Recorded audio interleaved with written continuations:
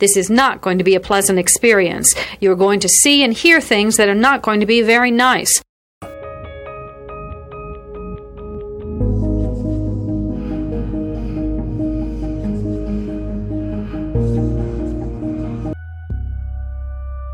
Experts divide serial killing into two general types, organized and disorganized. An organized killer brings everything he needs to complete the murder. A disorganized killer improvises. Begin.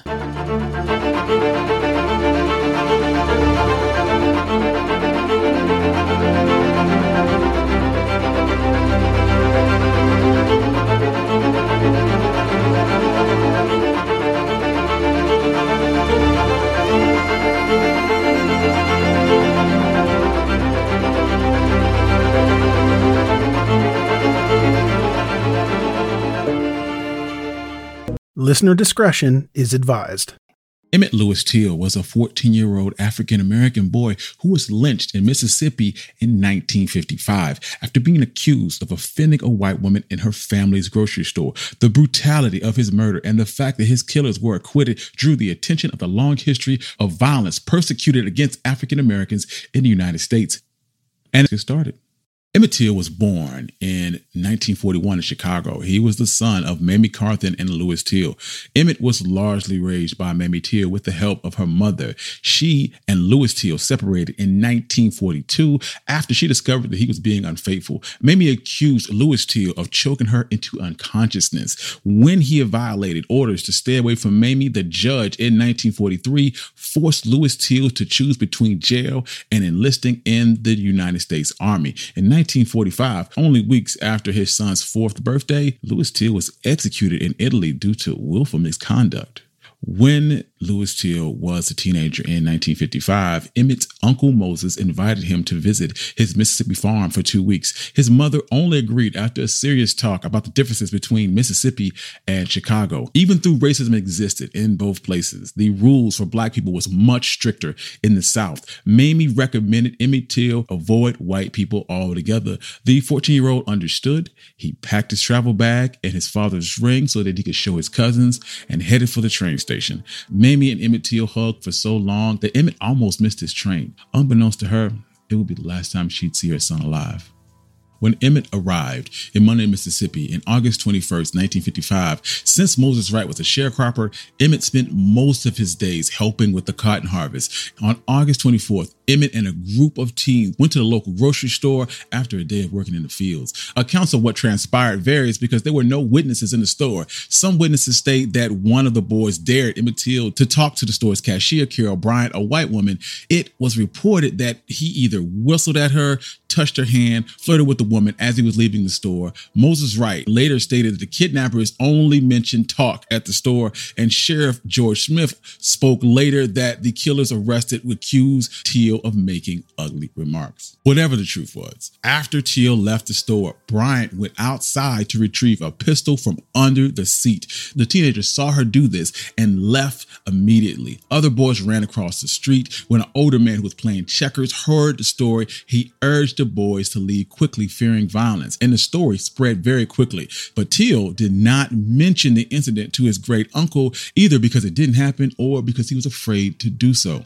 Carol Bryant's husband, Roy Bryant, was on an extended trip to Texas and didn't return until August 27th. Reportedly, Carol Bryant did not initially tell her husband, Roy Bryant, about the encounter with Till. So Roy was told about the incident by a person who hung out around the store. After Roy Bryant was informed of what had happened, he aggressively questioned several young black men who entered the store. That evening, Roy Bryant learned that Till was from Chicago and stayed with Moses Wright. Witnesses overheard Bryant and his half-brother, J.W. Millam, discussing taking Till from his house. Early in the morning of August 28, 1955, sometime around 2 and 3:30 a.m., Bryant and Millam drove to Moses Wright's house. Millam was armed with a pistol and a flashlight. He asked Wright to take him to the nigger who did the talking. Till's great aunt offered the men money, but Millam refused as he rushed Emmett to put on some clothes. Moses Wright informed the men that Till was from up north and he didn't know any better. Millam threatened that if he told anybody, they would come back for him. The men marched Teal out to a truck and planned to drive him by the store in order to have Carol identify him, but stated that they didn't have to because Teal admitted to being the one they were looking for. They tied Teal up in the back of a green pickup truck, pistol whipped him into unconsciousness, and drove to a barn near Drew, Mississippi. Willie Reed, who was only 18 years old at the time, saw the truck pass by. Willie Reed said that while he was walking home, he heard the beating and the crying coming from the barn. He told a neighbor, and they walked back up the road to a water well near the barn, where they were approached by J.W. Millam, and Millam asked them, "Have you heard anything?" And of course, they responded with no. Millam and Bryant then drove to a cotton gin to take a 70-pound fan and drove several miles along the Tallahatchie River looking for a place to dispose of Teal. When they found the right spot, they shot Emmett Till, weighed his body down with the 70-pound fan, and dumped his body into the Tallahatchie River. We take this few seconds off to inform you, our valued loyal listener, about the best health and fitness podcast shows from the Nespod Studios. Join us as we give you the best of the best health and wellness updates you can rely on for the treatment of chronic health problems. Classic functional medicine back to basics health tips and special updates from the best doctors in the United States of America. Check out this health and wellness podcast shows.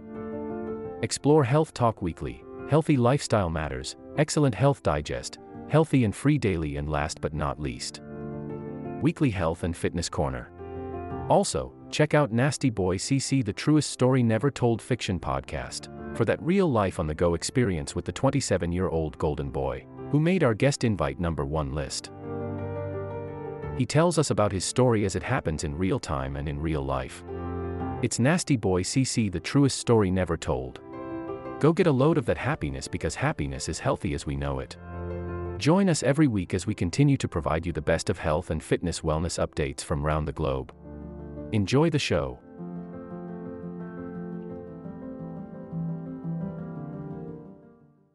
Moses Wright stayed on his porch for nearly 20 minutes waiting for Teal to return. He then drove around town looking for Teal. Unsuccessful, they returned home at 8 a.m. Initially, Wright didn't want to call the police because he feared for his life. But after talking to Emmett's mother, Wright and his wife, Elizabeth, drove to the nearby town of Sumner, where Elizabeth's brother contacted the sheriff. They then contacted the local newspapers and the NAACP, and even the White House via telegram. Millam and Bryant were questioned by the LaFleur County Sheriff, George Smith, and they admitted to taking the boy from his great-uncle's yard, but claimed they had released him the same night in front of Bryant's store. They were then arrested for the kidnapping of Emmett Till. 3 days after his abduction, Emmett's swollen and disfigured body was found by two boys who were fishing near the Tallahatchie River. His head was badly mutilated, and his body had been shot right above his right ear, and his eye had been dislodged from the socket. And he was tied to a fan blade, which was fastened around his neck with barbed wire. His face was barely recognizable due to the trauma and having been submerged in the water for 3 days. Moses Wright was called to the river to identify Till's body, but could only identify him based on his father's ring with the initials LT, May 25th, 1943 on it. Local officials wanted to bury Emmett right away, but Mamie Till demanded that the body be sent back to Chicago. She later said that she worked to halt the immediate burial in Mississippi and called several local and state officials in Illinois and Mississippi to make sure that her son was returned to Chicago. After negotiations involving a local Chicago congressman, plans were made to bring Emmett home. At the funeral home, Mamie insisted that she see Emmett's horribly mangled face and body. The funeral director hesitated because Mississippi officials had only agreed to send the body back if the casket remained sealed. But Mamie did not care. She wanted to look at her son, and she had one thought: let the people see what they did to my boy. She ordered an open casket funeral, and Mamie granted a photographer from the black magazine Jet permission to photograph Emmett's body and publish the pictures. Soon, the mainstream media picked up the story.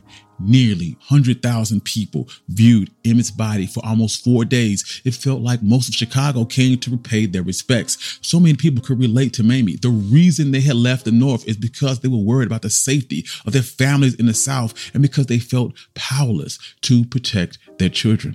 After Millam and Bryant were indicted for murder, Millam and Bryant initially had difficulty finding attorneys that would represent them because they had limited funds. But the Sumner law firm offered their services pro bono, and their supporters gathered almost $10,000 for their defense. Hamilton Caldwell, the state's prosecuting attorney, was not confident that he could get a conviction in a case of white violence against a black male accused of insulting a white woman. The NAACP also had their concerns that the prosecuting attorney, Gerald Chatham, would not be able to secure a guilty verdict despite the compelling evidence. Less than 2 weeks after Emmett's body was buried, Millam and Bryant went on trial in a segregated courtroom in Sumner, Mississippi. The trial lasted for 5 days. Attendees remembered that it was extremely hot and the courtroom was filled to capacity with almost 280 spectators. Black attendees sat in a segregated section, and the press from major national newspapers attended, including black publications. Black reporters were required to sit in the segregated black section, away from the white press and further away from the jury. Many northern visitors found that the courtroom was run with surprising informality. Jurors were allowed to drink beer while on duty, and some spectators even wore handguns. Moses Wright would take the stand and identify J.W. Millam during the trial, an act that was unheard of in the past because of significant intimidation of blacks in Mississippi.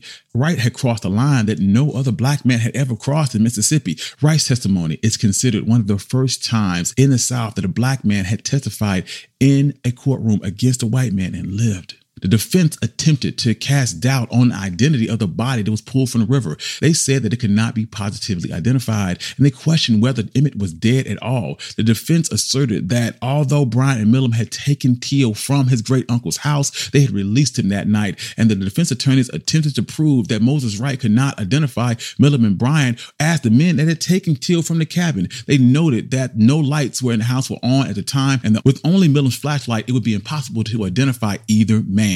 The thing is, Millam and Bryant had identified themselves to Wright that evening, and Wright said that he saw Millam extremely clearly. Mamie Teal also testified that she instructed her son to watch his manners while he was in Mississippi, and that if there should come a situation, he should ask the forgiveness of the white person. The defense questioned her identification of her son's casket in Chicago and the fact that she had taken out a $400 life insurance policy out on Teal. While the trial progressed, Tallahatchie County Sheriff Clarence Strider testified for the defense to his theory that Teal was still alive. He stated that the body retrieved from the river was white and suggested that the body had been implanted by the NAACP. A doctor from Greenwood, Mississippi stated that the body was too decomposed to identify, therefore had been in the water too long for it to be Emmett Till. In concluding statements, the prosecuting attorney stated that what Till did was wrong, but his actions warranted a spanking, not murder. Chatham passionately called for justice and mocked the sheriff and the doctor's statements, alluding to some type of conspiracy. The defense stated that the prosecution's theory of the events of the night that Till was murdered were completely implausible. On September 23rd, an all-white, all-male jury acquitted both defendants after only 67 minutes of deliberation. One juror stated, "If we hadn't stopped to drink pop, it wouldn't have taken that long." In later interviews, jurors acknowledged that they knew that both Millam and Bryant were guilty, but simply did not believe that life imprisonment or the death penalty was a fit punishment for whites killing a black man. Two jurors said late in 2005 that they believed in the defense's case and said that the prosecution had not proved that Emmett Till was dead at all, nor that that was his body that was removed from the river. In late 1955, black leaders were still hopeful that Millam and Bryant would at least be punished for kidnapping. A grand jury was convened, and Millam and Bryant would again both admit to taking Till. Moses Wright and Willie Reed would both testify, Willie Reed stating that he had seen Millam enter the shed from which screams and blows could be heard. But after 2 weeks, the grand jury had still not decided on whether or not they were going to indict Millam and Bryant. Mississippi Senator James O. Eastland then dug up information on Louis Till's past and leaked it to the press. It stated the United States Army had executed Private Till in Italy in 1945 for raping 2 Italian women and killing a third.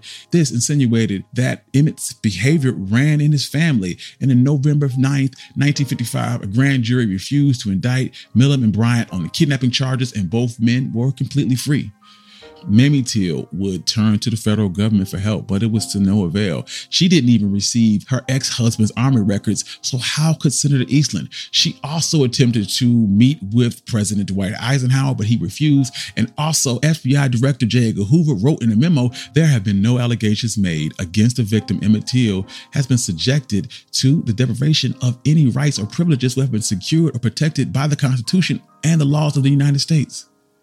Protected by double jeopardy, Milliman Bryant struck a deal with Look magazine in 1956 to tell that story for about $4,000. The interview took place at the law firm of their attorneys, and Milliman Bryant were also interviewed not by the magazine, but by their own attorneys, during which Milliman would admit to shooting Till and that neither man believed they were guilty or that they had done anything wrong.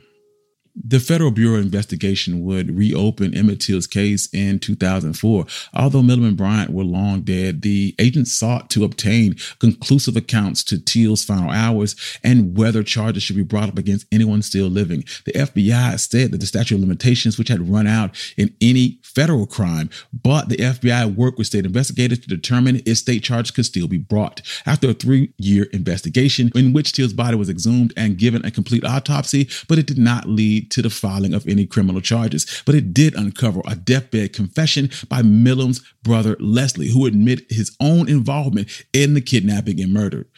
In 2006, the Cold Case Initiative to investigate racially motivated killings from decades earlier, a federal law named it after Till allowed for the review of killings that had not been solved or prosecuted to the point of conviction. The Emmett Till Unsolved Civil Rights Crime Act requires that the Justice Department make an annual report to Congress. While no report was filed in 2020, a report was filed in December 2021 and announced that they were closing the investigation. Lastly, in 2017, author Timothy Tyson released the details from his 2008 interview of Carol Bryant, Emmett's accuser, who is now known as Carol Donningham, who was living in Raleigh, North Carolina. She disclosed that she had fabricated parts of her testimony during trial. Bryant recanted her testimony that Till had grabbed her wrist and uttered obscenities, saying that part wasn't true. Bryant said that she did not remember the rest of the events that had occurred between her and Till in the grocery store, but she did say that nothing that boy could have done would ever justify what happened to him. This will conclude the episode. Thanks for tuning in. If you like what you hear, please leave a comment and subscribe. Thank you.